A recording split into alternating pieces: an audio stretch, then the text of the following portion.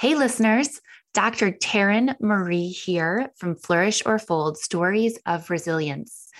If our podcast speaks to you, consider leaving us a warm review at the top of the page on Spotify or at the bottom of the page on Apple Podcasts. Your reviews and opinions mean a lot to us, and it allows us to reach more good folks just like you. All right, now on to the show. Welcome to Flourish or Fold Stories of Resilience. I'm Dr. Taryn Marie, and on this series, we have the opportunity to hear from well-known people who tell their often surprising, lesser well-known stories of resilience. Today on our Flourish or Fold podcast, we have Seth Joyner, former professional Philadelphia Eagles player. And Seth has so many amazing things to share with us. Perhaps one of my biggest takeaways is what Seth knows that we don't know about manifestation and creating our own reality. Listen in now. So I'm so excited to have the opportunity to talk with you today about resilience. And that seems to be a concept that's played a pretty key role in your life, personally and professionally. Well, not only, in my life personally and professionally in the past, but, even much more so in the present and in a lot of the things that I'm doing now in the present. There are, some speaking engagements that I'm doing.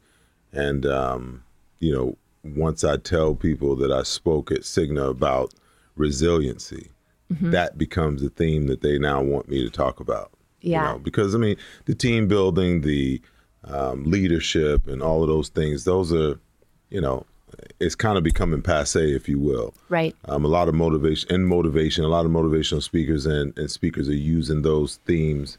But I think that, resiliency is the next big thing. Yeah. I think you're right.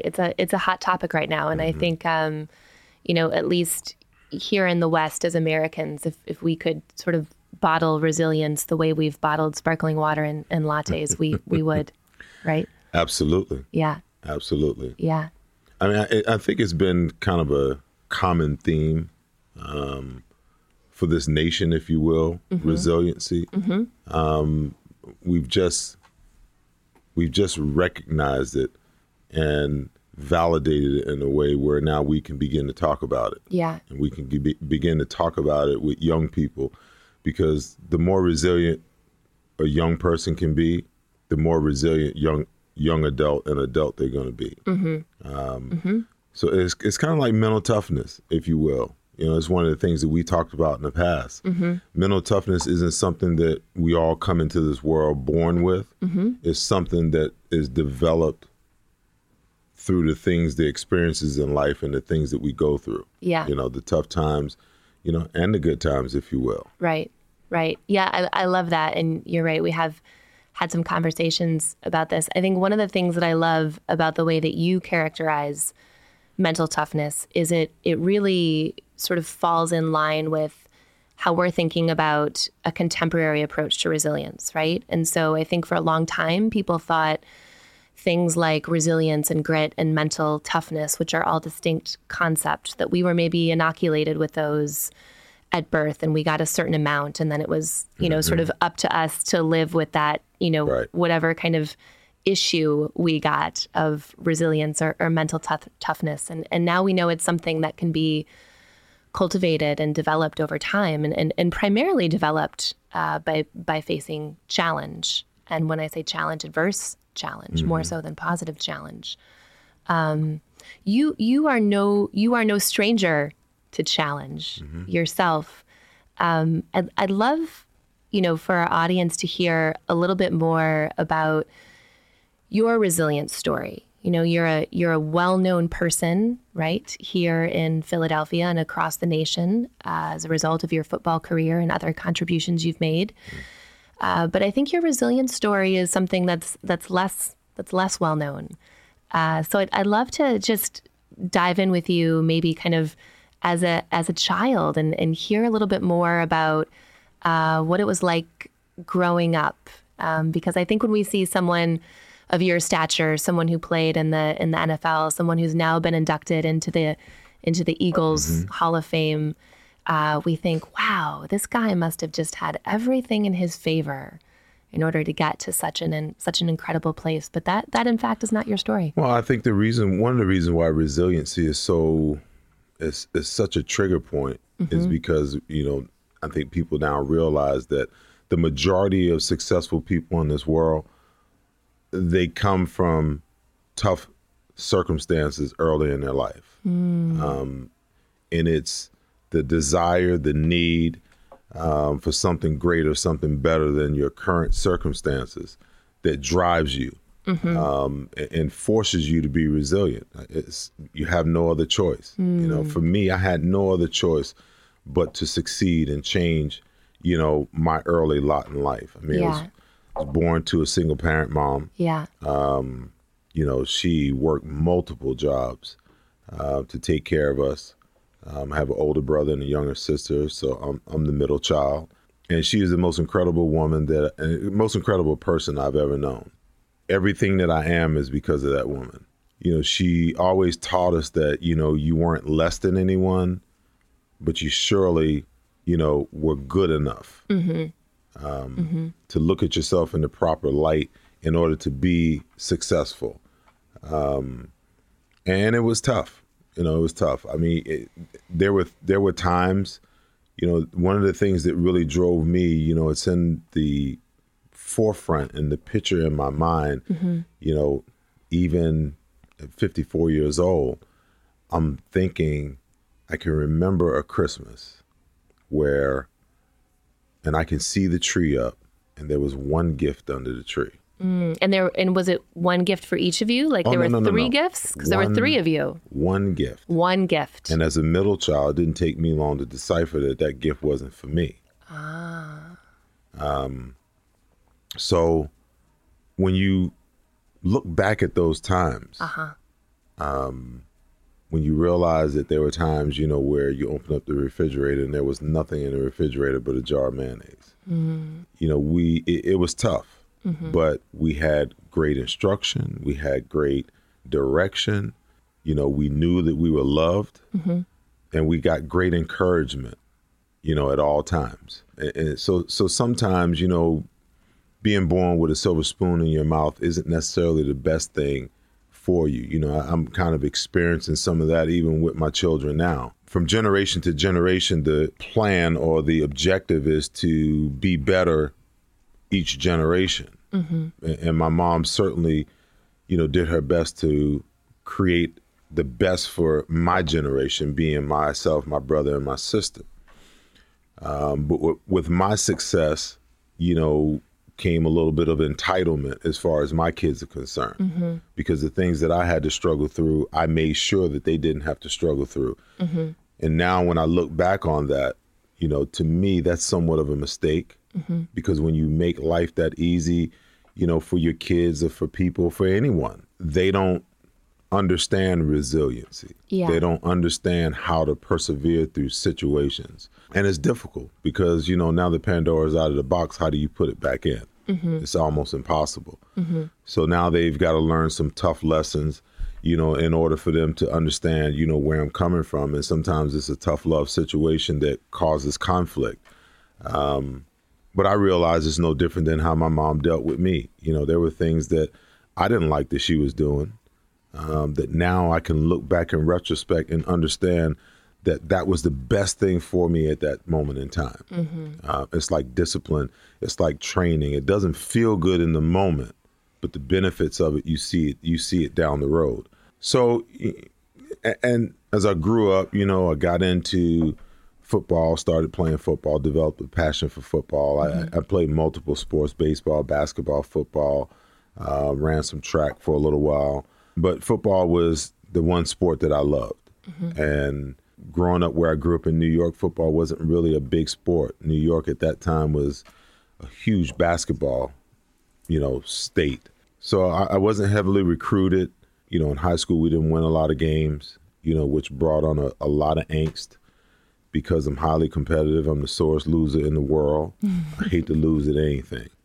And we quite frankly didn't win many games, so there was a lot of anger that I could invest so much of my energy and my time into something and yet not, see, not at least be able to, experience the fruit of winning and the joy of winning and being successful at that thing that you work so hard at. And I can remember coming home from a game one Friday night, and my mom could see the angst on my face, and she said, "Why do you do this? Why do you?" She doesn't understand. She had already implanted those seeds of resiliency and perseverance and confidence. They were already in me. Yeah. And I looked at her and I said, my goal one day is to play in the NFL. Yeah. And if I have to endure this now to get to where I need to get to, then so be it. And she never said another word because I endured the same thing on the collegiate level. I went away to college, played on a team that won maybe 1 or 2 games a year. That was difficult again. Here I am, at the next level, investing, massive time and energy and sweat and tears and guts into, this thing that I love to do. Yeah. And we don't ever succeed at it. To make things even that much more difficult, I didn't get along with my college coach. What I was struck by is when you were talking about coming home from this game and your mom saying, why do you do it? Right? And yet, not too long before that, you had signed up for several seasons of youth football and quit, right? In the middle of the season. And your mom finally came to you and she said, look, I'm not going to spend my $25, on this season of, it's a little more today, right? But But I'm not going to spend my $25 on this season of youth football if you keep quitting. So you've got 2 choices. You can either not sign up or you can not quit. Right. And you talk about that as kind of the moment for you when you decided not to quit. It's a turning point. Right. It's a turning point. It was a turning point because I knew that I signed up. The first year I signed up, I had no idea what I was in for. Because back then you didn't go from flag football into tackle football. Back then we just played tackle football. Nobody played flag football back then. So I had no idea what I was in for. After 2 weeks, I quit. The second year, because I was, big for my age, I had to play up with the older kids, and just got harassed, as a younger kid because they knew that I was younger. I was bigger, but I was younger, not only in age but probably in maturity. So I quit again in the third year. I bugged her about signing up, and she looked at me and she said, if I put my $25 out here again, you're going to finish this year. Now, I knew when she put it out there that it was a wrap, that she was going to take me to practice every day, and I was going to see this thing finished to the end. So there was a turning point. The teaching moment there was, hey, finish what you start. If you're going to do something, finish it. It might be painful while you're going through it. It's like life. You go through things and you start something and you want to get out because it's not going the way that you want it to go. But ultimately, there's some lessons in there that you need to learn. There's something that you must be taught through that process. And very rarely, like I said before, very rarely can you see it in the moment. It usually comes sometime down the road as you look back, in retrospect at that experience and you realize, wow, X, Y, and Z happened. And what did I learn from it? A lot of times we don't look at things from that standpoint. We're so emotional in the moment that we can't look back and say to ourselves, okay, what was the teaching points? What was the lessons? What did I learn? Yeah. Because everything we do and everything we go through, there's something to be learned from it. Sure. I love that because I think, you're speaking to one of these core tenets of resilience, which is when we're going through it, when we're in the midst of the challenge, sometimes the only thing we can do is keep going, right? We don't necessarily recognize the lessons or the learning or the wisdom that we're developing in that moment. Can't. It's not till you're looking back. You can't in the moment recognize it because the pain of what you're going through in that moment is too great. You know, and for the undeveloped mind, you know, how do you check yourself out of the pain to see the benefits? It's almost impossible. You almost have to get to a place where, you know, now that at 54 years old, I'm conscious of that fact. So when something becomes painful, I'm like, okay, you know, whether it's me dealing with the situation or me in prayer, okay, God, what are you trying to teach me? What are you trying to tell me? You know, it's not hurting just for some simple reason. There's something that you're trying to tell me. There's a lesson that I'm having to learn. No pain is wasted. No. And I think the sooner that we can get to a place where the minute we feel existential pain, that we move away from what we feel in the moment and think about why that pain is there, that changes everything. It really changes everything. Because we want to dissect why, you know, the pain hurts. So we lock in on the pain. The question is, why is the pain there? You know, and I'm not talking about me hitting you with a hammer. I'm talking about, you know, when you're going through, you know, maybe a pain, the pain of transition, when something doesn't go the way you want it to go and the results that come about, you know, in the moment we get caught up on the results. We don't think about what's happening. You know, if we can just get out of the results for a second and go back to how we got there or why we're there, you know, then therein, in my opinion, that's the secret sauce. One of the things that we talk about in resilience is this notion of flipping the paradigm, very similar to what you're saying, which is this idea of, instead of, you know, asking, why is this happening to me, to instead ask, why is this happening for me? What am I meant to learn and gain from this, this circumstance, from this challenge? Well, again, that's difficult to do because in the moment, you know, a good friend of ours is journeyed on this journey to, you know, transform his body. And, you know, he's doing some things weight-wise that he's probably never done before. And I would assume that it's painful. For me, weights aren't painful because that's the world I've lived in for a long time. Yeah. But for him, the weights are probably painful. Can you maintain the discipline to endure the pain for the benefit? A lot of times, that's what it comes down to. Yeah. A lot of people can't endure the pain. Yeah. And that's the point where they quit. But if you endure the pain long enough where you can begin to see the benefits, that's just a whole nother, you know, injection, you know, fuel injection of energy. Yeah, I love that. But sometimes people can't get to that place because they focus on the pain and they lose sight of the process of why they're doing what they're doing. Yeah, if I think about sort of the 5 practices of particularly resilient people, one of the practices, as you know, is productive perseverance, which is this idea of the intelligent pursuit of a goal. So knowing when to maintain the mission, right? But also knowing when maintaining that mission might have diminishing returns and you need to pivot in a new or different direction. You've talked a lot about this idea that dreams and desires manifest at their own pace.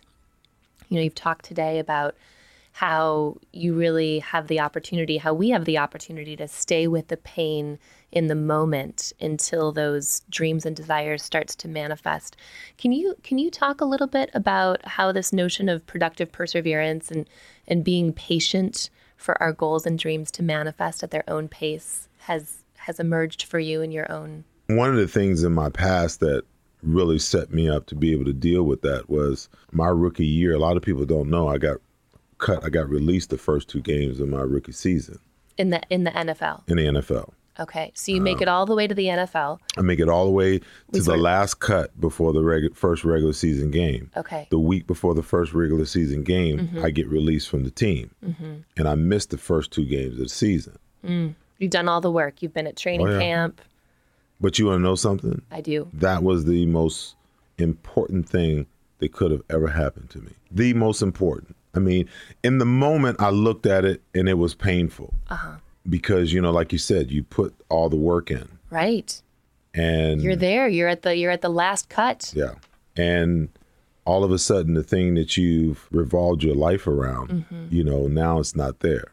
So all of a sudden it brings, and I sat at home and I watched those 2 games. What was that like? Well, it was tough because I'm watching all the guys that I've been working with for the last 7-8 weeks, living the dream that I've dreamed about since I was 10 years old. And to not be a part of that, I mean, it was the most miserable 2 weeks of my life. But when I got back... It sounds heartbreaking. Well, the benefit of it was it created a completely new mindset within me. Because when I came back and I signed back, I made a pact with myself. I said, you're never leaving here again. I said, you're never leaving here again. You're never leaving here again. I said, it won't be because of something that you don't do. It won't be because you don't do enough. It will be a organizational decision because of the numbers or whatever it is, but you won't leave here ever again because of something that you did not do. Wow, that's powerful. And I became obsessed with, my job from the standpoint that, when I came back, I only played special teams. Up until I want to say week 7 or 8, every single week, not only was I preparing for special teams, but I was preparing to play my position like I was a starter. So that meant I had to do double work every day, because as a special teams player, you're not going to play, because the starters are the starters. You're a backup. The only way you're going to play is that someone gets hurt, and you don't anticipate someone getting hurt. So more times than not, what happens with young guys is that they will focus in on the work that they know they have to do, and they don't anticipate the work that is to come. So as I began to prepare, I'm like, I've only got one opportunity. I'm not a first round or a second round draft pick. If opportunity's door opens to me and I'm not prepared, it might never open again. So I was preparing each and every week. You anticipated that you would have one shot. Oh, yeah. I knew somewhere down the road I get a shot to show, because one of the reasons why I was brought back is because I was a good special teams player. I found out real early in camp that, there'll be 3 or 4 spots on the roster for guys who, play special teams really well. And as I began to do the numbers, I realized that, you're not in the numbers for a linebacker position, for a backup position. Well, I can make the team as a special teams player. And what coaches do, they look at special teams players and they say to themselves, if we can translate that kind of energy, that kind of aggression, that kind of football intellect from special teams over positionally, then we have something, So I realized that I had to continue doing what I was doing, but I knew at some point, it might not even have been that year. It might have been the following year, but I knew at some point that I was going to have an opportunity, and that I could ill afford not to be prepared when that opportunity presented itself. And sure as day, week 7, all the starting linebackers, outside linebackers get hurt. Week 7. So the first 2 weeks you didn't play. Right. 5 weeks later. 5 weeks later. Yes. Week 7. Yeah. All the starting linebackers are hurt. All the outside starting linebackers are hurt. You imagine that your opportunity might come in a year's time. I didn't know when it would come. Okay. But I wasn't willing, after experiencing what I experienced the first 2 weeks, I wasn't going to leave it to chance that it might come in week 3, the same week that I came back. Yeah. And not be prepared. Yeah. I could ill afford to have that happen. I wasn't going back down that road again. Okay. I made that pact, and you made this promise. Yeah. One thing I know about myself is, I'm a type A type person. When I decide to do something, it's already done, even though I haven't even taken the action yet. It is done. It's over. It's finished. It's a wrap. I know that now. I didn't know that then, but that's really just, the way that it's happened for me. Yeah. And, Buddy Ryan comes to me. He's like, hey, I'm starting you this week. Yeah, what happens in week 7? Tell us. He goes, I'm starting you this week, not because I want to, but because I have to. Not because I want to, but because I have to. Because I have to. What was it like for you to hear that? I didn't care. You didn't care? No. Mm-hmm. You didn't care if he wanted to or if he had to? I didn't care. All I knew is that opportunity's door was wide open to me. That's all I knew. That's all that mattered. Is that there was a chance for me to get on the field and live my dream, after being gone the first 2 weeks. And I was excited. I had a great week of practice. Went into the game, had a great game, for first game. And actually played so well that by the time the other guys got healthy, they couldn't get back on the field. So, when you talk about being patient, did I want to be, start of week 1? Absolutely. Who doesn't want to, right out the gate, jump into the limelight and be, the cat's meow, if you will. It sounds attractive, doesn't it? It always does. But the reality of it is, what was going on? What was going on for me in those 2 weeks, and what was going on with me in those 5 weeks leading up, those 4 weeks leading up to week 7 to me starting. You come back after watching your team play for 2 weeks on television, and 5 weeks later on week 7, you're presented with this opportunity, right? Perhaps in the definition of luck, where preparation meets opportunity. You're going to go out in the field, and your coach says, I'm going to do this, not because I want to, but because I have to. Talk to us a little bit about what was happening in terms of that preparation for you in those 5 weeks leading up to that opportunity. Well, the preparation was consistent. You got to realize as a rookie, I was still learning the defense. I mean, even, a year and a half later, I was still learning the defense. Because, we ran a defense that was pretty complex. So it took a while to learn everything that you need to learn, but I was like really learning the basics of the defense. But the more I studied in preparation, the more, the faster it began to, take seed. And for me, I think those 5 weeks were a preparation for, the debut, if you will. Okay, you've been putting in the work, where I'm positive that other guys that were in my position on the team, they weren't putting in that type of work. They were doing the minimum. I was doing the maximum. And, excuse me, once the opportunity presented itself, there was no apprehension about it. It was like I knew. I mean, I don't think my position coach had much faith in me. But I knew because of how I was preparing that I would fare well. I never questioned my talent. I never questioned my ability where other people might have questioned it. The preparation piece of it was critical because, the thing that perplexes coaches more than anything with young players is the fact that they don't know anything, that they're learning, that you can't trust them. So when I showed them that, hey, not only do I know what I'm doing, but you can trust me.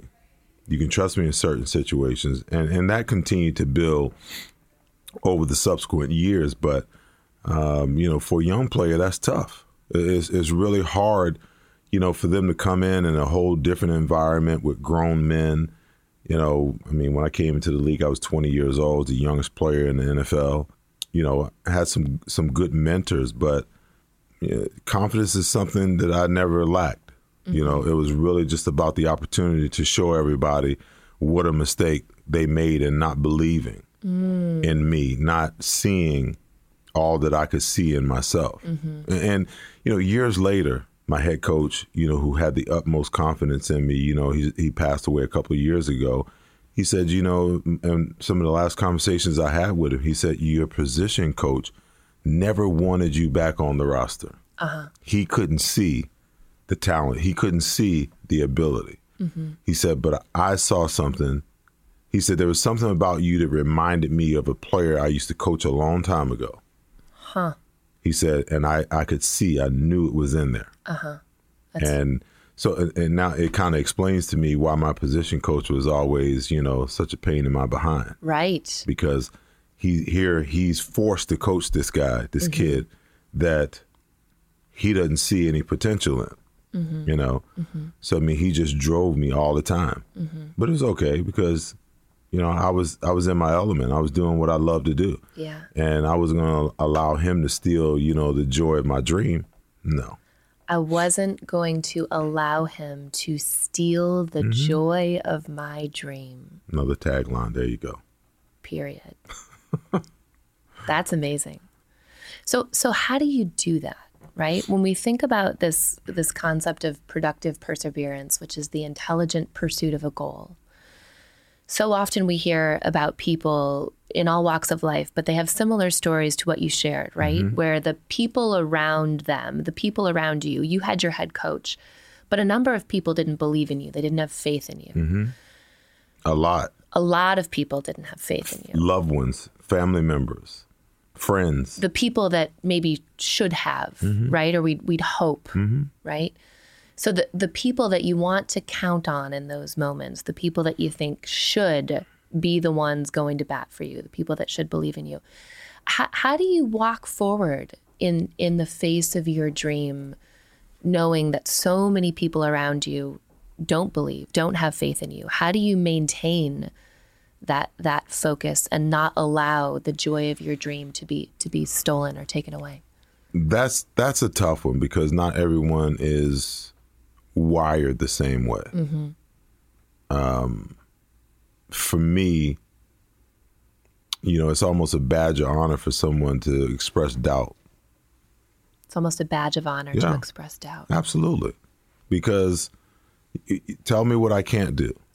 I'll do it twice as good so I can make you eat your words. So I can remember when I was in high school, you know, I wasn't a very good student, not because I wasn't intelligent, not because I couldn't learn, but because I didn't apply myself. So my junior year, I go in to sit down with my guidance counselor, who happened to be the offensive line coach on the football team. And we're going to have a conversation about college. And he looks me in the eye and he says, you know, I don't think you can handle the academics on a Division I level. And on the inside, I was boiling. But as I look back in retrospect, he has my files. He's been looking at my grades since my freshman year. All he's doing is expressing an opinion based upon the work that I've submitted. Right, based on your current performance. Exactly. Okay, but what he did not know, you know, what was truly in my heart and the intellect that was truly in my mind, that when I set my mind and I set my heart to something, that yeah, I can do whatever it is that I want to do. Because if I wanted to go to college, I knew I'd have to apply myself in a different way. I just need the opportunity, you know. But rather than getting to this hubbub with him, I closed my folder. I said, thank you. I shook his hand. Did you? And I walked out of the office. Even though you were boiling on the inside? Oh, yeah. I don't know where that calm came from, because usually, you know, back then I was a little more hot-tempered and easily triggered. But that was another critical moment for me, because he was basically telling me that, you know, my dream of playing college football was unattainable, you know. So he was one. You know, there were friends when I decided, you know, that I was going to go to the University of Texas at El Paso. There was family members, you know, people that I thought would be more supportive. They didn't necessarily say it to my face, but, you know, the buzz was around, you know, oh, he'll go away. He'll be back after the first semester, or he'll be back after the first year. Another critical thing that happened is when I went to El Paso, to go to school. My mom flew down with me. I was 17 years old. I had never gone on a recruiting trip there, so I had no idea what El Paso was like. You know, I had a completely different concept of, you know, of Texas. And West Texas and East Texas is like, you know, night and day. And you were coming from where at this point? From New York. You were coming from New York? Yeah. Okay. Yeah. 17-year-old from New York. 17-year-old from New York. Where in New York? Up in the Rockland, Westchester area. Okay. So from the Rockland, Westchester area. Trees, mountain, green, to the desert. To the desert. To the desert. Of El Paso. As we're flying in, I'm looking out of the window and I'm like, oh my God, what have I gotten myself into? Because I couldn't see any trees. I couldn't see any green. All I could see was mountains and dirt. And I was like, oh my gosh, what have I committed myself to? So my mom came with me. She hung out for about 2 days because, you know, she wanted to make sure, she had to come and make sure everything was on the up and up. And as moms do. Yes. And when she left, she looked me in the eyes. She said, don't come home. She said, don't come home. And I knew what that meant. That didn't mean don't come home for the summer. Don't come home for Christmas. Don't come home for Easter break. It meant finish it. Finish what you're here to do. Complete it. Don't do what everybody else back home does. Because at home there was this cycle that was going on. You know, kids would graduate, go away, spend a semester, a couple of weeks, they come back home, they get a job, and everyone was doing the same thing, you know. And I had made my mind up a long time, you know, before I went away to El Paso, that I was going to be one of the ones in my family to break that chain, to break that loop. But when she said what I mean, there was many a times, you know, being in a place, you know, that was culturally awkward for me. You know, I mean, I grew up in the beginning era of hip hop, you know, Sugar Hill Gang and, you know, that whole thing. Yeah. And all of a sudden, you know, I find myself in West Texas, where they're like 2 years behind in music and fashion. And there were so many times I just wanted to leave. I just wanted to get on a bus and leave. But all I could see is her eyes looking at me, and all I could hear was her voice, don't come home. You're talking about these moments. That's a moment. It's a moment that matters. Yeah, and we have these moments in life that we don't really pay attention to, you know, until we start to have conversations like this, that, you know, all of a sudden you realize, like when she said, if I sign you up this year, you're going to finish it. That's right. Moment. The guidance counselor telling me that I couldn't handle the academics on a Division I level, moment. Don't come home, moment. Those are life-altering, mindset-altering moments, because what winds up happening is the realization kicks in. And where your mindset might have been, oh, I'll quit if I... Now all of a sudden the mindset is, you can't. You know, you have no other choice. Well, you had a choice. Well, I had a choice. The choices just weren't good. Well, there really was no choice. There was a choice before she wrote the check for $25. Okay. There was a choice before I got on the plane and went to El Paso, Texas. I see. There was a choice before, you know, I sat down with my guidance counselor and talked with him. Yeah. You know, but once she wrote the check, once the guidance counselor said what he said, once I got on the plane, there was no choice. You know? For you, there was this threshold effect where once you crossed a particular threshold, once she wrote the check, once she shook the guidance counselor's hand, once she got off the plane, that was it. You'd committed. Committed 100%. You know, and there was no going back. Because it was all leading to where I wanted to go, you know? And, you know, you talked a little while ago about patience. You know, it took patience to play 4 years of high school football and win maybe 4 games when you're playing 9 games a year. It took patience to play collegiate football for 4 years and only win 5 games in your 4 years being there. It took patience for me to, even in the face of being released the first 2 games of the year, to turn around and come back to the organization with the correct mindset to make the promise to yourself and the commitment to yourself that you're going to do everything in your power to stick and stay this time. And you talked about being in a place where you have the correct mindset. Could you talk about what it looks and feels like when you know you're in the correct mindset? What does that look and feel like for you? Well, the objective is always positive. Even in the midst of the negativity, the mindset is always positive. I tell people all the time, we live in a temporal world, and in a temporal world, you can't lock yourself into something that you think is going to be that way all the time. Things are always changing. So very few things are constant. Yes. And if something negative is going on and I allow myself to, get into a negative mindset, now I've locked myself into negativity. And I've lost the understanding that if we live in a temporal world, that negative situation is temporal, meaning that it's going to change. Something has to shift. So, there's been times where I've been on the football field, I'm sitting on the bench, sitting next to my teammates, and I'm like, hey, somebody needs to make a play.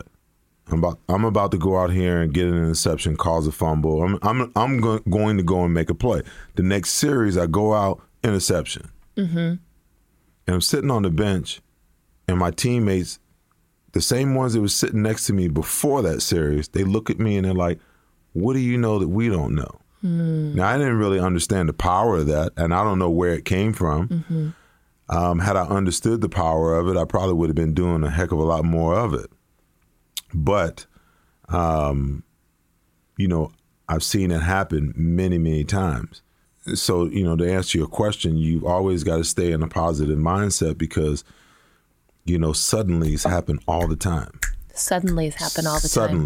Suddenlies are things where things aren't going right, and all it takes is one move, one call, one person, one opportunity, one situation to flip the entire thing. Just takes one. Yeah. And if you're expectantly positive about it, it's a heck of a lot more likely to happen than it is if you're expectantly negative about it. Because you're going to draw to yourself, those things that, that you focus on. That what you give your attention to is what you draw to you. So, if you're not looking at things in a positive way, how can you expect for positive things to come your way? This mindset that you've discussed around attracting positive things to you, thinking about things in a positive way, is this something that you've actively cultivated within yourself over time? Okay. So it was a subconscious act at past times in my life. Now, through my faith and through, other learning, now I understand the power of it. So I can actively use it. People tell me all the time, hey, you never seem to get fazed about anything. And I'm like, yeah, because I know that life is too short for me to be worrying about things that I can't control. The things that I can control, I control. And the things that I can't, like my grandmother used to say, God will work them out.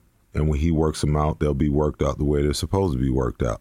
And that's just, I just live that way because I can sit up at night worrying about stressed, not getting enough rest, worry about, things that, there's a ton of things that go on every day in life that you can worry about. But some things you can control, some things you can't. You stay positive as you can possibly be and realize that, things always fall into place the way that they're supposed to fall into place. And sometimes they even they fall into place in a better manner than you could have ever expected. So I think what you're saying is fascinating because, first of all, you're talking about this concept that you have to believe in yourself first in order to develop that sense of confidence, that sense of confidence doesn't come as a prerequisite prior to you believing in yourself. Can you talk about what got you across the expanse from surviving in the NFL to thriving in the NFL and actually getting to a place where you believed in yourself? How did that happen? I think, in the NFL, it was about the experience. Because as I began to play, I continued to get better and better each week. I continued to make more plays week after week. And like I said, when one of the older guys actually got back from injury, I basically had taken his job. So that showed me right there that I was on the right track. It's the experience of, having success. Success breeds success. So as I'm having success on the field, my confidence, every week, it just keeps stacking up and stacking up and stacking up. Even, as I go into the off season, as I prepare, we were talking about opportunities indoors a little while ago. Yeah. But I can remember going in, talking to my head coach after the season was over. He said, "Hey, you got your foot in the door." He said, "Kick the damn thing open. The job is yours to lose." And, now that I think back about that, I'm like, wow, that opportunity was there. I had the ability to go into that off season knowing that the job was mine. So, there was no question. I wasn't going to come back and have to compete. All I had to do was go into the off season and take care of business, train, eat right, continue to study, do all the things that were necessary to be prepared once I got to camp and in preparation for the upcoming season. If I just continued to do what I was doing and exponentially, a little bit at a time, continue to, improve, that, the sky was the limit.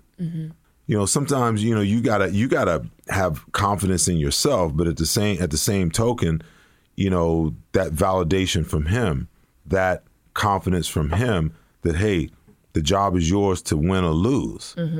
Oh, that wasn't presented to me way back in camp.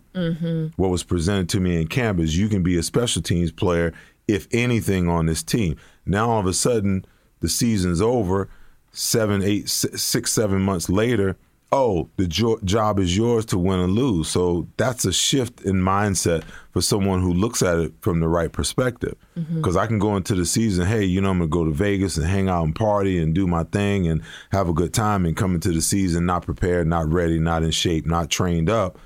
Or I can go home and do the requisite work and come back, in the best shape that I could possibly be in, increase knowledge of the game, ready to go, and just ready to take my game to another level.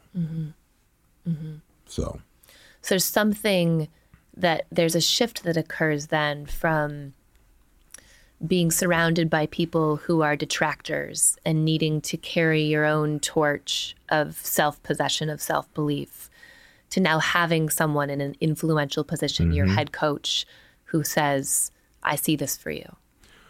Well, it's validation, and everyone needs, validation. I did a talk not too long ago, for a company, and I used this acronym UCV. UCV.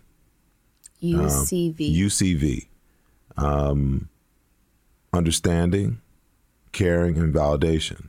The one thing about my coach is he always looked to understand us. It's hard to work with people when they don't understand who you are. They don't understand what's going on in your world, what's going on in your life. You got to meet people where they are. Yeah. So what he would do is, hey, how's the kids? How's the family? Is everything good? Sometimes you check in for work, you punch the clock, you punch out at 5, and that's it.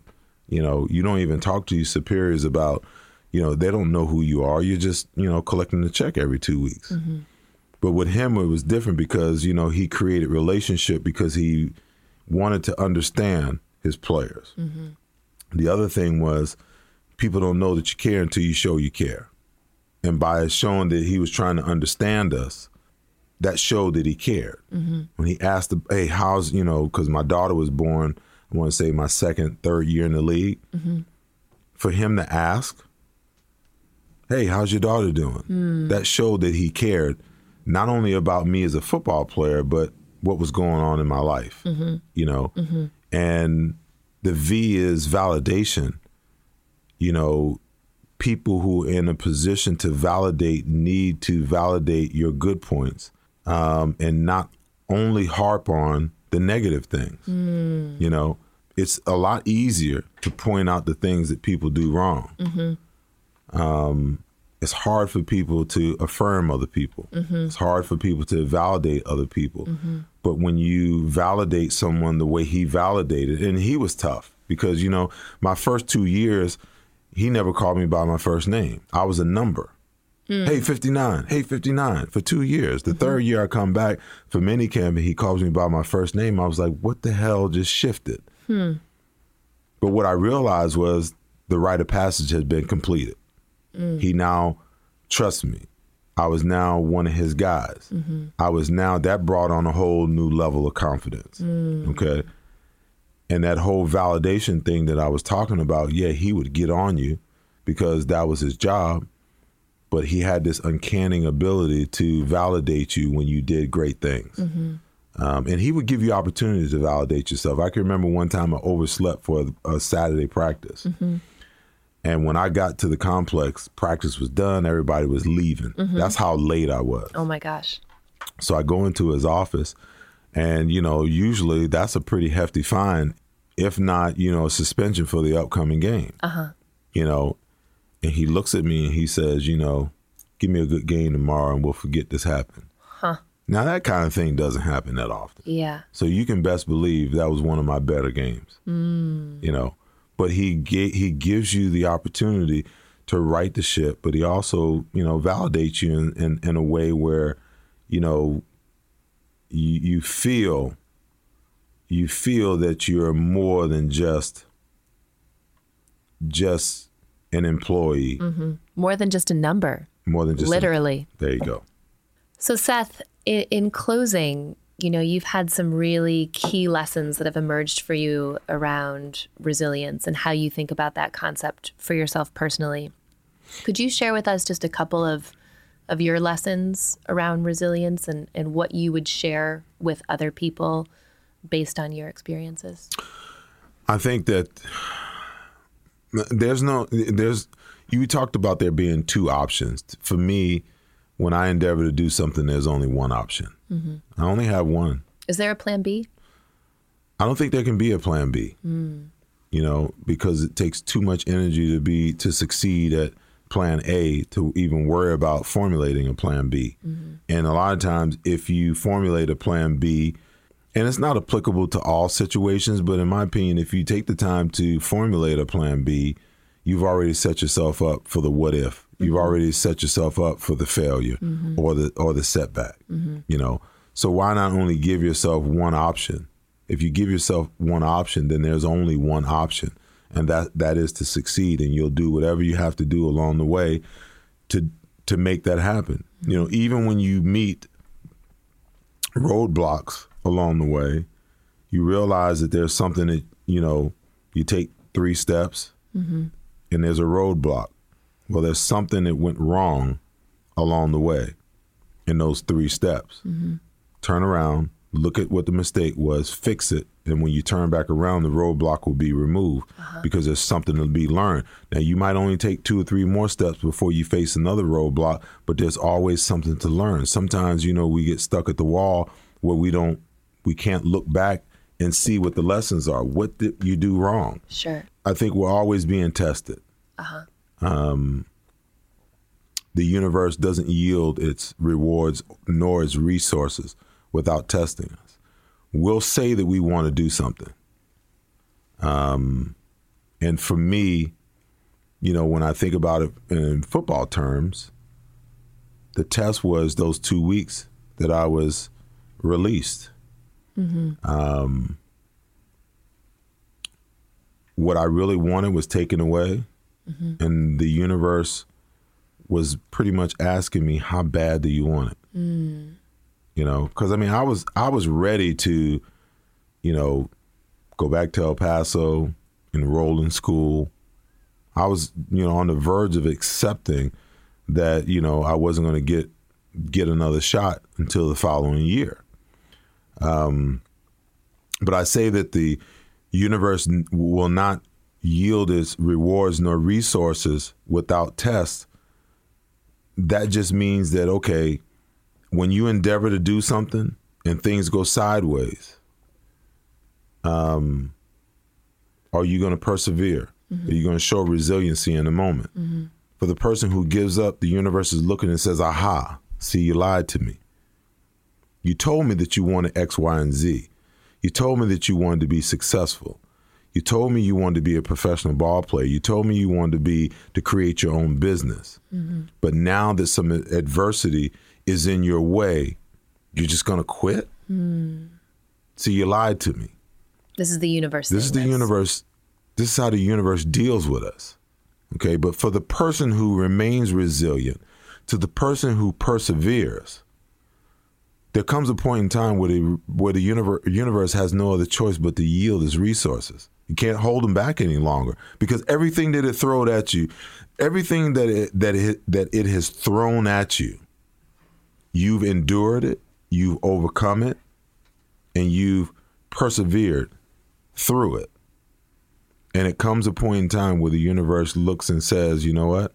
I can't hold it back anymore. And then it has to release it. It is a universal law. What I'm saying is a universal law, that the universe will test you to see if those things that you say that you want, those dreams that you say you want to attain, that success that you say you want, whether or not you're committed to it. You know, it's testing you all the time. Yeah, that's great. So your top 3 lessons are options. You don't have any. There's do or do not. There is no try. See now, and that's up for debate, because there's a lot of people, you know, that don't think that way. Me being a type A personality, I can't see the other side, you know. I mean, and I was looking at your 5 principles, and sometimes, you know, that when you stop for diminishing returns and have to redirect, you know, in my opinion, I think you're always redirecting as you go, but I can't stop going that way. I just can't, you know, even if it means it. When there's an obstacle, there's only 3 options. I'm going through it, or 4. I'm going through it, I'm going over it, I'm going around it, I'm going under it. But some way, one way or the other, I'm getting past it. There's just no other option, you know. For some people, they'll turn around and go the other way and walk around the mountain, you know. They'll I shouldn't say walk around the mountain, because that's one of the analogies that I use, but they will change courses, you know. Yeah. If what I want is in that direction, the quickest way to point A is a straight line, is a linear approach. You know, if I can get there that way, that's the way I want to go. If I got to go over it, if I got to go under it, if I got to go around it, more times than not, I'm going to try to go through it first. But, you know, I understand what you're saying, but some people will err on the side of just going the other direction or giving up. And for me, that's just not an option. You know, there is no option. You know, if you want it bad enough, you've got to go straight forward with it. That's beautiful. So in summary, there is no plan B. No plan B. Roadblocks are inevitable. And the universe tests us. And there comes a point where the universe gives us enough tests that it has no choice but to cede us its resources. Incredible. Because what the universe does, the universe is watching. It's watching you at all times. And it's watching your actions. It's watching your reactions. So we have this uncanny ability to lie to ourselves. you know, oh, I want this, this, and this. I tell my son all the time, if it takes a certain type of person, a resilient person, to be successful. I said, because if it was easy to be successful, everyone would be successful. Mm-hmm. I said, why do you think there are so few successful people in the world? Because there's only a limited amount of people. It's not really limited because we all have the ability, but there's only a few amount of people in this world that are willing to sacrifice and do what is necessary to get to where they want to be and accomplish what they want to accomplish. Yeah. You know, everybody else, they quit along the way and then they complain and come up with excuses why. Yeah.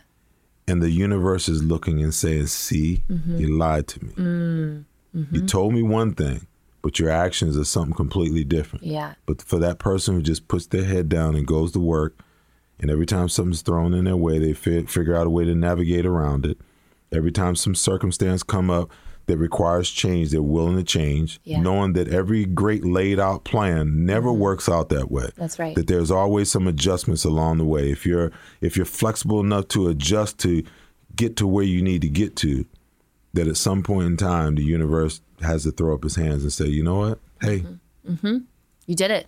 Test complete. You did it. It's like moving from the 11th grade to the 12th grade. You can't move from the 11th grade to the 12th grade until you complete the course requirements and all the tests that are necessary. Yeah. Now you can move to the next level. Seth, thanks for being here today. Your story and your perspectives are fascinating and uplifting and enlightening. And I know many, many people will benefit from hearing your story more than we'll ever know. There you go. Thanks for being here with us today. My pleasure. Thank you. Thank you. I have thought about this conversation with Seth so many times in the last year since we recorded. And one of the things that strikes me is that success that you say you want, that success that I say I want. Life presents open doors all of the time. Will we allow ourselves to be paralyzed by fear, or walk through the door and see what life has in store for us? Until next time, this is Dr. Taryn Marie signing off for our Flourish or Fold podcast, Stories of Resilience.